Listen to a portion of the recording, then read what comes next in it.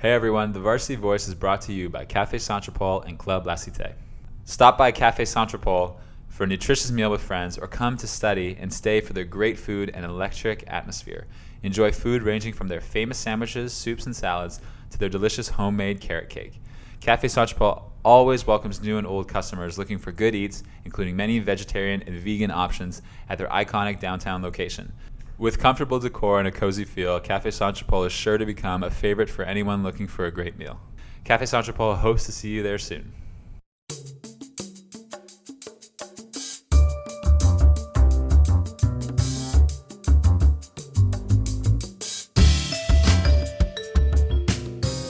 Hey everyone, welcome to the mailbag episode. So this is a concept of an episode that I've been wanting to do for a while.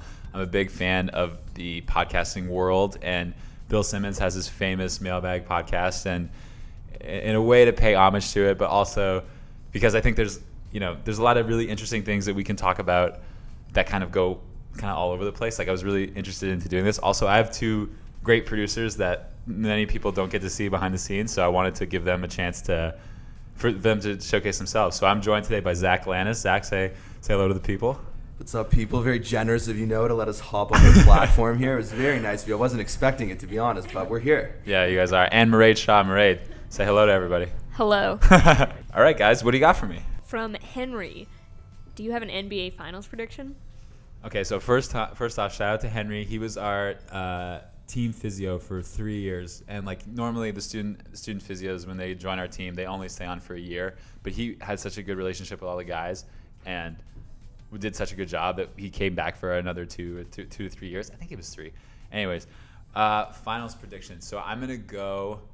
I still think it's Warriors in the West because, despite all the drama that's going on right now, when everyone's healthy and everyone's on the court, there's no one can really compete with them. And they have, I really think adding DeMarcus Cousins, depending on how healthy he is, I think it's gonna add a dimension to them that they're missing. Like I feel like it's about to get stale in terms of winning. They've been winning so easily every single year that they're all gonna get bored of winning. But now that they have Boogie, it's almost like they all want to get him a ring and have him play well. So they're kind of playing for him because he's only making $5 million a year, and he's clearly overqualified to be making that when he's healthy. So I think they want this to be like a redemption year for Boogie.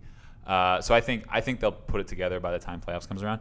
And I guess this is a homer pick, but be careful here, man. Yeah, but in the East, I'm going with the Raptors. I mean, today as we record this, they're 21-5. They just beat the Sixers at home convincingly. They've beaten the Bucks. They've beaten the Celtics. They've beaten the Warriors.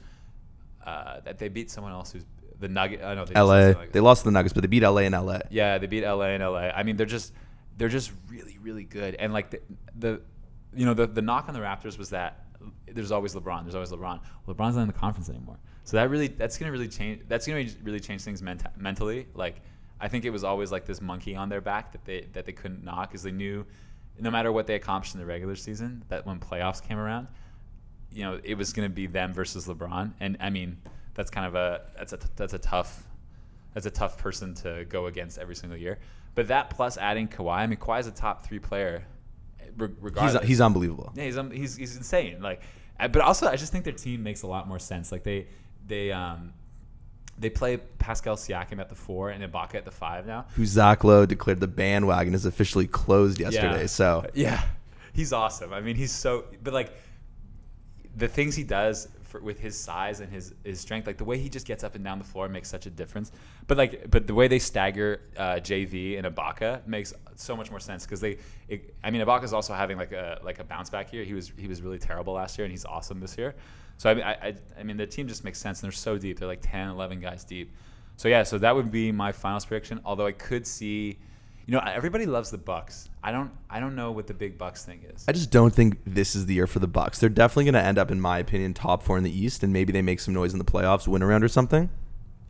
But I just don't think this is their year to like make it to the conference finals. Giannis is arguably the best player in the East. It's him or Kawhi. Yeah, I think. Yeah, well, him or Embiid.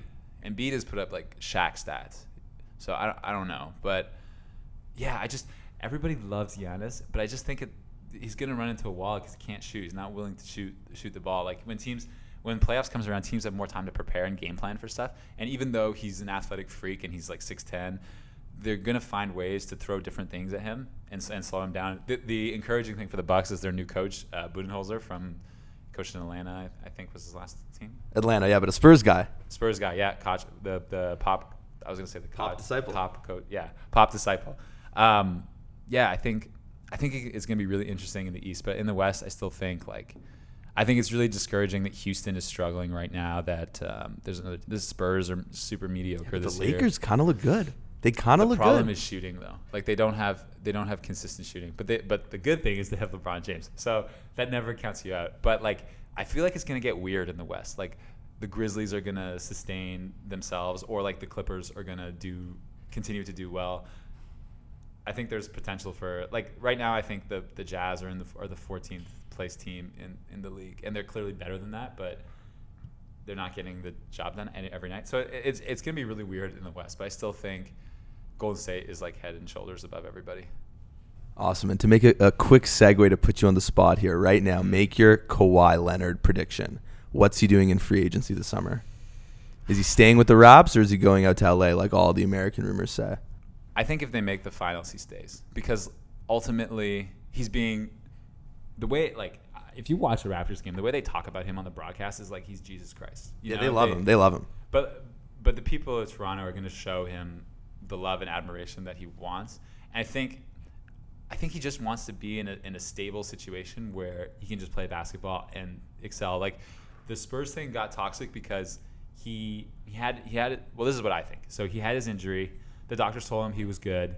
He didn't trust his body yet, and didn't want to go out there. So then his teammates called him out for not wanting to go out there, and then the relationship soiled from there. So I think it had, once it had gotten soiled, it was done.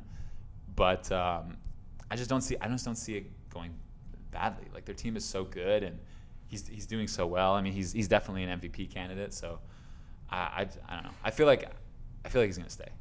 I would say he stays. What do you think?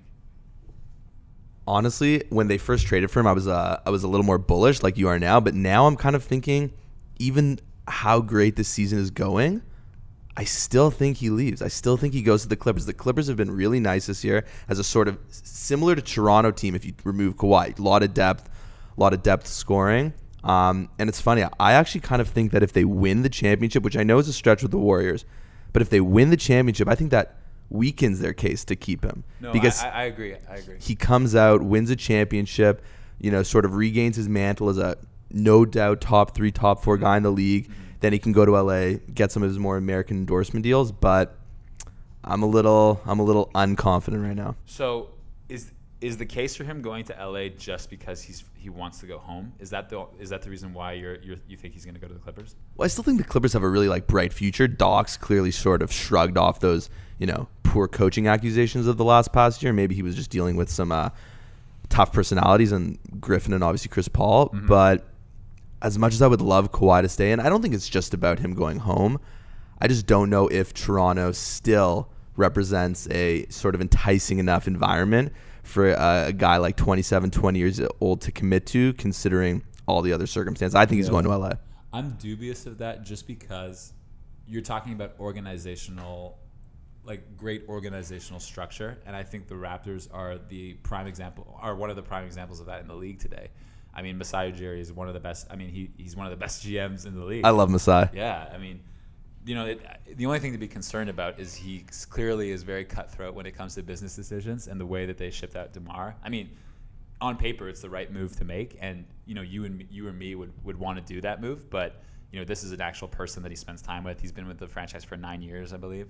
So I don't know. I think if you're going to make the argument that it's a better organization, the organization is solid and building towards the future, I just think I don't see there's only a few situations that are better than the Raptors, and not that I don't think the Clippers are in a good place, but the Clippers could fade out too. They don't really have a star. Tobias Harris has been great, but in the playoffs, stars win, and I don't know. I think it's TBD, but I would say stay. So pivoting from this discussion about Kawhi staying with the Raptors or going back to LA and switching to university sports. Question from Zach: what do you think university sports can do to keep Canadian athletes at home as opposed to heading down to the NCAA? So this is a great question, and I think we've already started to see governments that are trying to do their best to keep athletes at home. I don't know if you know about this, but recently, like, the Quebec government will give high-level athletes bursaries for staying in Montreal when they have opportunities to go down south. There's one of my friends who plays on the women's team was telling me about this bursary. One of the rookies, she accepted a bursary on the team, and it's because she had opportunities to go to the NCAA and took on this, scholarship award or whatever. So they're actually trying to tackle this because a lot of players, it's enticing. Obviously, it's enticing to go pursue the dream. However, I will also say that I think university sports are only getting better and better here, and as that happens more and more, it'll become more and more not normal, but people will hold Canadian sports and American sports in the same regard eventually, or not so much different. Because what we're seeing a lot, especially in men's basketball, is that a lot of the guys who go Division I will transfer back to Canadian schools and enjoy it so much more. I mean, my teammate Alex, he was miserable at American for 3 years, and then transferred back to McGill and is having the time of his life, And it's one of those things where I always ask him. I'm like, man, do you regret it? Like, you could have come to McGill and been here for 5 years. Do you ever think about that? He says, the journey, you learn a lot about yourself, and it's not necessarily fun, but you grow as a person. But at the same time, it could have been 5 years without that, with a stable situation. So I don't know. I think it's one of those things that might take care of itself. So in that respect, is it almost better to be a big fish in a smaller pond than a small fish in a bigger pond, right? You go to the States, you sort of blend in. There's so much university athletics. There's so much entertainment going on that you might sort of fall through the cracks, but you have a tremendous opportunity. Yeah. I think it's just about fit. I don't think every person is the same in that sense. Like, it depends on what you're searching for. Are you searching for glory and you're trying to pursue athletics at the highest level? If that's the case, then yeah, that's for you. Are you, it just depends on the situation. Like, if I was going to go to a school like a mid-major or a low D1 and just to do it, that's not the right reason, because it could not that it could. I mean, I'm saying this, but every situation is different. I don't know. It could go poorly when you kind of have the comfort of knowing what is at home, and I think as what is at home gets more and more attractive. Yeah, or yeah, I don't know. That's a tough question. It's a tough question. I don't know. I think it just depends on the person, is what I would say. Another question from Alex. How would you define what it is to be the most valuable player of a professional sports league? Because this is one of the most contentious topics in sports. It's often left up to the sports writers to decide what they perceive as being most valuable. Yeah. Does a team have to make the playoffs for someone to win the MVP? So I think we just need to simplify the whole process. I think it's just be the best player on the best team. And that might be more complicated because it's like, oh, what does it mean to be the best player? But if we limit it to the best player on the best team, it makes everything a whole lot easier, and then it's going to incentivize winning more, which should be the most important thing in sports, especially professional sports. That's what I think. Look at that. Zach is frowning and furrowing his brow. Well, because my only thing with that is I think logically you're correct, but my one thing that would always bring back is the Warriors. Mm-hmm. The best team with unbelievable players. Right. Who's the best player on the team? I guess Kevin Durant, Steph right? Curry.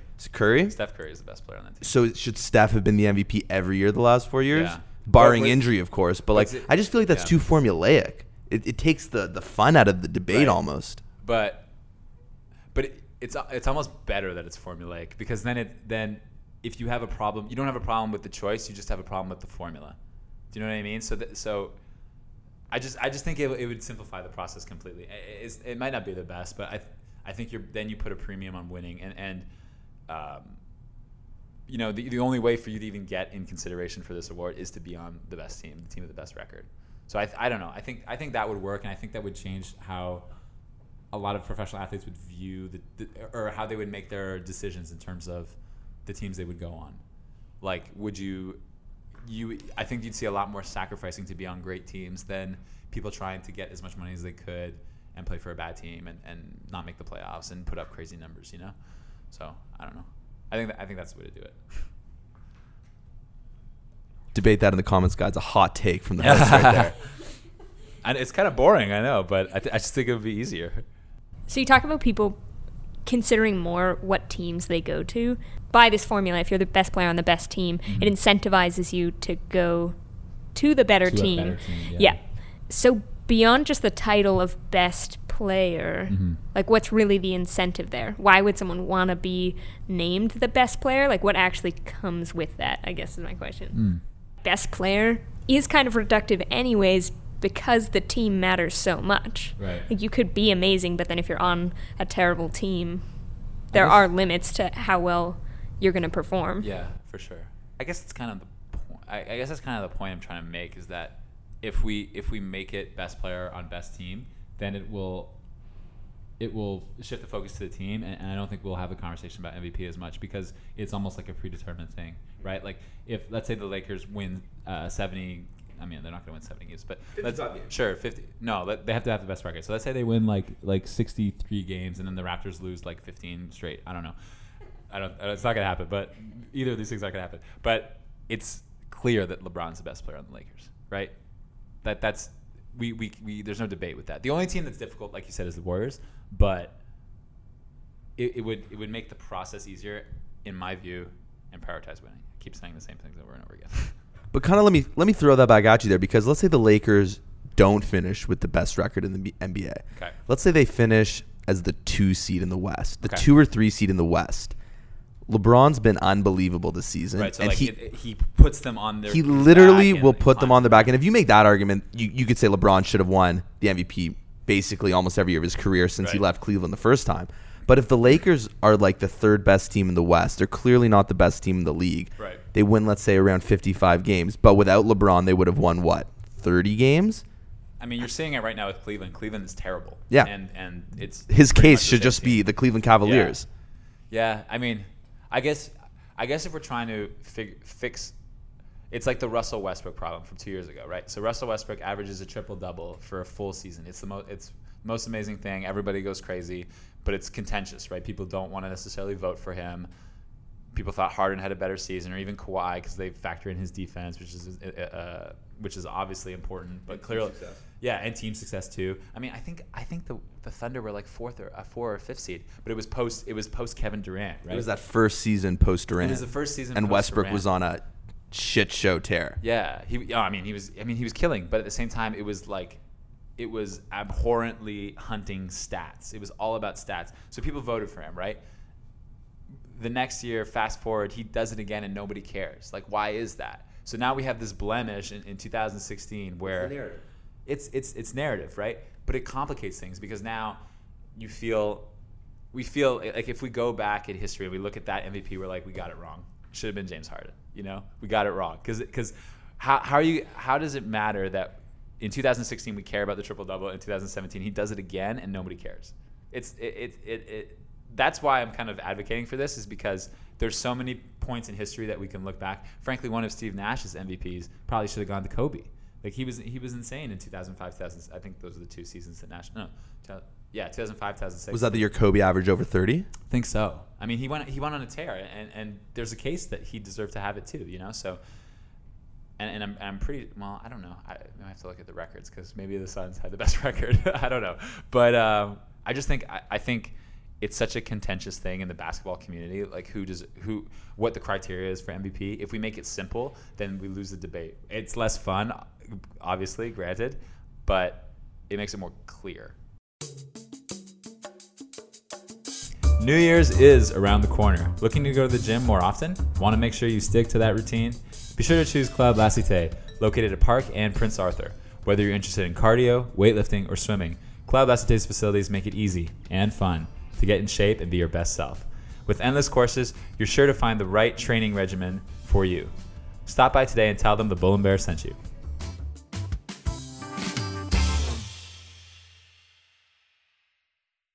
Hit me with another question. Okay, another viewer, reader, listener with a name pretty similar to your last name. Oh, okay. So Josh wants to know if you could tell your story of how you got to McGill. So we know you're a Montreal guy. Yeah.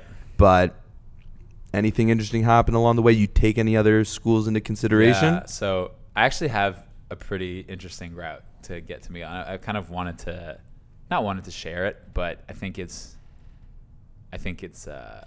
worth sharing, you know? So I went to high school in the U.S. I went to this prep school in Connecticut called Hotchkiss School, middle of nowhere, Connecticut, Northwest Connecticut, and really great school. But you know, basketball was good, but not great. I made the decision to go to a better school, to go to a great school, and you know, so my junior year, at the end of my junior year, so junior summer, that's like a big AAU summer. Like AAU is really big. Your 11th, at the end of your 11th year, going into your 12th year, because that's kind of the last opportunity to play. So I played with a team from Montreal, had a really good summer, and had an offer from Columbia University in New York City, and that was the school that kind of followed me the most. You know, I had a couple Patriot League schools, a couple Ivy League schools, but the one school, I mean, they would have 1 to 2 coaches at every single one of my AAU games, every single time. I mean, texting me, calling me, you know, just always keeping up, right? Really putting in the work as recruiters to try to get me to go to their school. So after we went to Philadelphia and had like a great, I mean, it was a crazy run. Like AAU basketball is crazy. The amount of games you play, it's insane. I think we played 14 games in 14 days. Just like the sheer volume of games is insane. Anyways, so at the end, we're all bag tired, getting our stuff together, and I get a call from the head coach. I remember it very vividly. Like I'm at a pit stop in the middle of Pennsylvania, and I'm talking to this head coach, and he's telling me that he wants me on his team, and they wanted, it's the verbal offer, it's the big thing. So that was like a big deal for me at the time, and you know, I was not sure about it. Like you know, it's a big decision to decide to play Division I basketball. So I took my time with it. I went on the official visit. You know, that was a great experience. Got to meet the coaches, got to meet the players, see the university. I mean, it's an incredible campus. If you've ever had a chance to go, definitely go check it out, because it's incredible. So, you know, 3 weeks later, I commit. I'm going to Columbia University. So this is September of my senior year. And so I start. So the process for a lot of the athletes. So like all the American athletes, they were doing this. The guys that play different sports and the girls that play different sports. Once you committed, you were supposed to apply early to the school, because the assumption was that you were going to get in because you are an athlete, you're committed. Like any school that wasn't Ivy, you would sign your national letter of intent, and then you would get that early admission. So the way it worked for Ivies is you would apply early and then receive what is called a likely letter. So this likely letter means that you have it's like you're likely to get in. Basically, it's telling you you're going to get in. So I applied. So they told me, the coaches told me not to apply early. They wanted me to continue to take SATs because they thought I could do better at it. And you know, I had great grades coming out of high school, but I didn't test very well. So they kept making me test again. So I'm thinking to myself, this is kind of weird. Like everyone else is getting their likely letters or signing their letter of intent, but I just kind of went with it. You know, I was focused on, had my last year at Hotchkiss. I wanted to have a really good year. Had a bunch of juggling a bunch of things. Wanted to just do that. So I didn't really pay too much mind to it. So, but that should have been the first sign that something was up. So go on to the year. We start the year. I think the season starts in November in the U.S. So it starts in November. We're playing. We stop for exams. But so it's different than now. Like during exams, we're practicing. We're still working out. We're still trying to stay in shape. But back then, once exam starts, you just stop. So I stopped playing basketball for 7 to 10 days. I haven't played a thing. And plus, I was bigger back when I was 18. I think I weigh like 225 now. I was 250 back then. I was a big boy. So all that extra time plus working on school, trying to make sure my grades were good because I needed to make sure at least that was good. Didn't touch a basketball, and we go to play in this tournament against a really strong team, and the head coach and the head assistant of Columbia go to see me play. It's like they're checking up on their players, see how they're progressing, and I one of the worst games of my life, and I just realized that, and then after that point, I started getting less and less communication from them. So going into December break, didn't really hear from them. You know, application was in January, so Didn't really hear from them. Got my application in, but I only applied to one place because I had committed there. Why would I apply anywhere else? So I apply, and I hear every now and then, and it gets to the point where I don't know if I'm getting in or not, because Columbia is a great school, and my grades were good, but I didn't test well. So if I'm just assuming that I'm a regular student, I don't have the profile to get into Columbia because my test scores aren't good enough. So I needed to know that I was going to get in to have that peace of mind, because otherwise I didn't apply anywhere else. So I was kind of screwed. So I remember I had a college advisor, and we had a good relationship, talked a lot, and he's like, man, you gotta figure this out, because if you don't find out you're getting in, you're probably not going to get in, and then you're kind of stuck without you're not going to school next year. So, luckily he was well connected, so he was able to reach out to some other schools and apply late in the U.S. I remember, I think I ended up applying to 12 schools late, and I got into 3 or 4 of them. I don't remember, but anyways, this all led to a conversation I had with the head coach late. We're talking February, late February, where people are starting to hear back. If you applied early, the head coach at Columbia. And he's basically when we recruited you, we had in mind that you would be a tier A guy. So tier A in the Ivy League, the way the recruiting works is there's different tiers or bands, band A, B, and C. So tier A students are the best students that you recruit who are athletes too. And tier C students are decent students to good students, but the really high level athletes. So the way that coaches try to get their recruiting is they try to get as many tier A guys as they can so they can recruit more tier C and B guys. So I ended up being a tier B guy because my grades were really good, but I didn't test very well. So anyways, long story short, the whole assumption was that I would be a tier A person to come and get people in. But that's not what they told me. What they told me is you would have a chance to play right away. We see this role for you, this. But the reality was they were going to treat me as if I was a walk-on, and this coach waited until my February 25th or 26th to tell me that was my role. And then I remember this guy had the nerve to tell me, oh, if you still want to get in, you'd have preferred walk-on status. And I'm just I said no to other schools to commit to you, and I was so heartbroken and distraught. So not immediately, but pretty quickly I decommitted from Columbia, right away. Clearly it wasn't the right choice. But and then we had March break, and I was starting to visit schools. I visited Middlebury in Vermont. Really, really awesome school, D3 school. Their basketball team is good too. But it resembled too much my prep school, so I didn't know about it. I didn't know if I wanted to do it just because I felt like after 4 years I would have gotten tired of living in a small town in Vermont. And then I came home from winter break, and my AU coach was texting me. He was like, "What about McGill?" And just to back up a little bit, McGill was the first. Dave was the first person to basically say you should come to McGill, and this was 10th grade. When I was in 10th grade, he was the first person to tell me. Who's Dave? Dave is my head coach. Dave is my head coach. Sorry. He was the first person to be like, you should come to McGill, blah, blah, blah. So he was really in my ear. And at the time, I was going to school in the U.S., so I'm thinking, oh, I'm not coming back home. I'm gonna be in the U.S. I'm gonna study there. I'm gonna play ball there. So my A coach is like, what about McGill? Why don't you go give them a visit? And I said, at this point, I need to figure my life out. So yeah, let's do it. Visited. We actually met in this room. My mom, my dad, coach, and his assistant at the time, JD. And they just told me, they're like, listen, we are a great program. We win a lot. I don't know if you're going to play. And this is why I picked McGill at the end, is because I'd been lied to so much over the process that Dave was just so blunt, and he's kind of known for this. He's very blunt and forward, but he just told me straight up, I don't know if you're going to play a lot your first year, but your skill set fits with us. I see you playing a lot eventually. I don't know if it's your first year, but eventually. We have a great team. The guys here, really, they're good people. You get the chance to study here.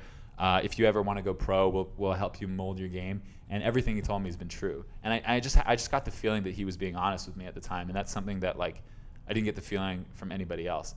So yeah, I feel like I think the McGill application was kind of later. You could apply in March. So I applied in March, made that one, got in, and was like, yeah, I'm coming. I don't want to deal with any more American schools again. But yeah, it was kind of a crazy story. I remember my AAU coach had dealt with all kinds of high major schools like Texas and Arizona State and Baylor, and he said that he had never dealt with a situation like me in terms of, you think college basketball is super corrupt, but he said the most messed up recruiting situation was me with an Ivy League school. So yeah, anyways, that's that. But I'm here, and I've had a great time. I often think about like what life would have been had I gone to Columbia, because he still told me that he would get me into school. So I did pass up the opportunity to go to an Ivy League school to be here, but the McGill of New York, some like to call it. Yeah, the McGill of New York. Yeah, so I think about it often, like I've definitely gone out to the team, and I would have worked my ass off, and I would have been fine. I'm sure I would have been a player on the team, but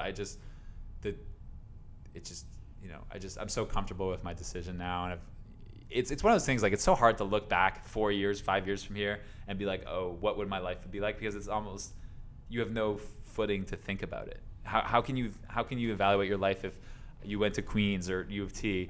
You don't know, the people around you would have been completely different people. Everything would have been different, right? So yeah, that's my story. That's how I got here. Josh from Montreal, I assume. With a similar last name. With a similar last name, who probably knows the story.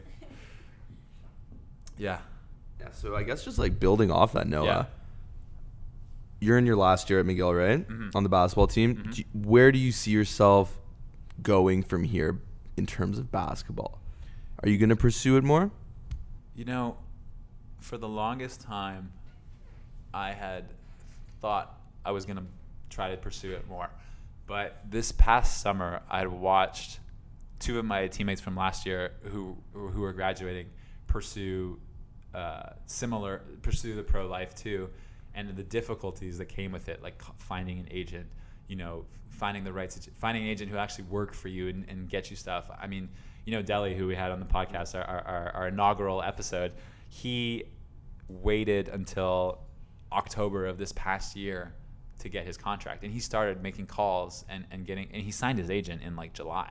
So, it was the most confusing thing, because this guy, he's only paid if he gets a contract for Deli. So I never understood why he wasn't doing it earlier. Anyways, but I'm at the point where I'm turning 24 soon. I'm getting pretty old, but I've played a lot of basketball in my life. So I just feel like it's okay that it runs its course. I'm kind of excited for the next phase of my life, in terms of what I'm going to do. So, if there's an opportunity to do anything with basketball after this year, that's awesome. I'll definitely explore it. But I don't think I'm going to be actively hunting it as those two guys were, and just kind of get ready for the next phase of my life. So non-basketball wise, then, Okay. What do you think the next phase of your life would be? I think just working, like just finding a job, Relations concerning labor, possibly? Potentially. But I think I'm just ready to like have everything be new. When you the grind of being on, like, my university athletics experience has been such a grind. It's just you play. Our season is from August to mid-March. And then you're working out all summer too, so it feels like you're never getting a break. So it's kind of felt like I've never gotten a real break for 4 or 5 years, and it can be intense, So I honestly, like, it doesn't really matter what it is next year. I just want to do something different. I'm excited for a new challenge. And then, so speaking of that intensity and closing out this first mailbag with the question we usually end with. We have to turn the tables on you. Oh, this is good. I like this. The revenge of the producer. Oh, this is good. You guys are killing me today.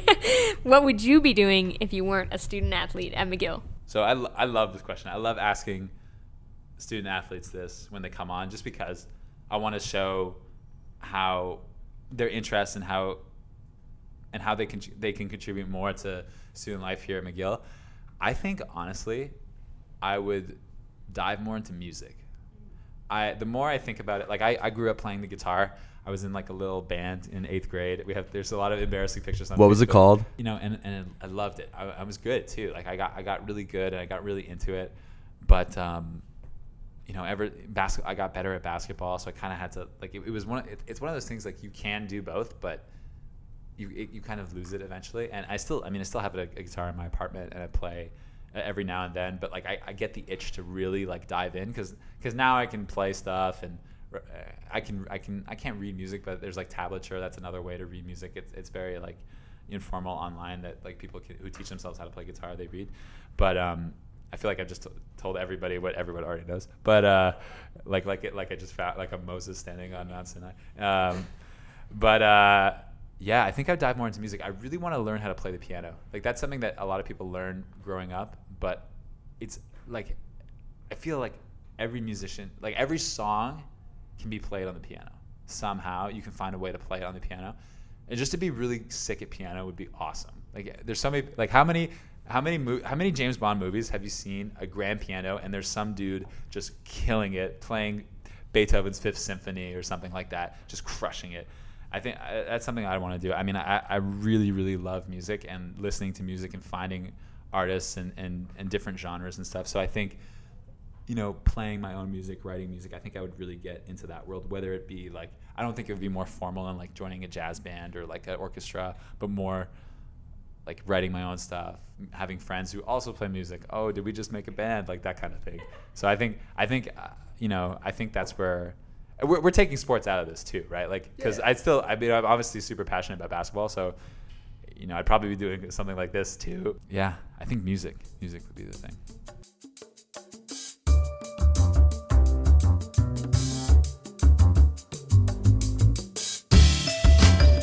Thank you again for listening. This podcast is brought to you by The Bull and Bear. You can follow us on Facebook, Instagram, and Twitter.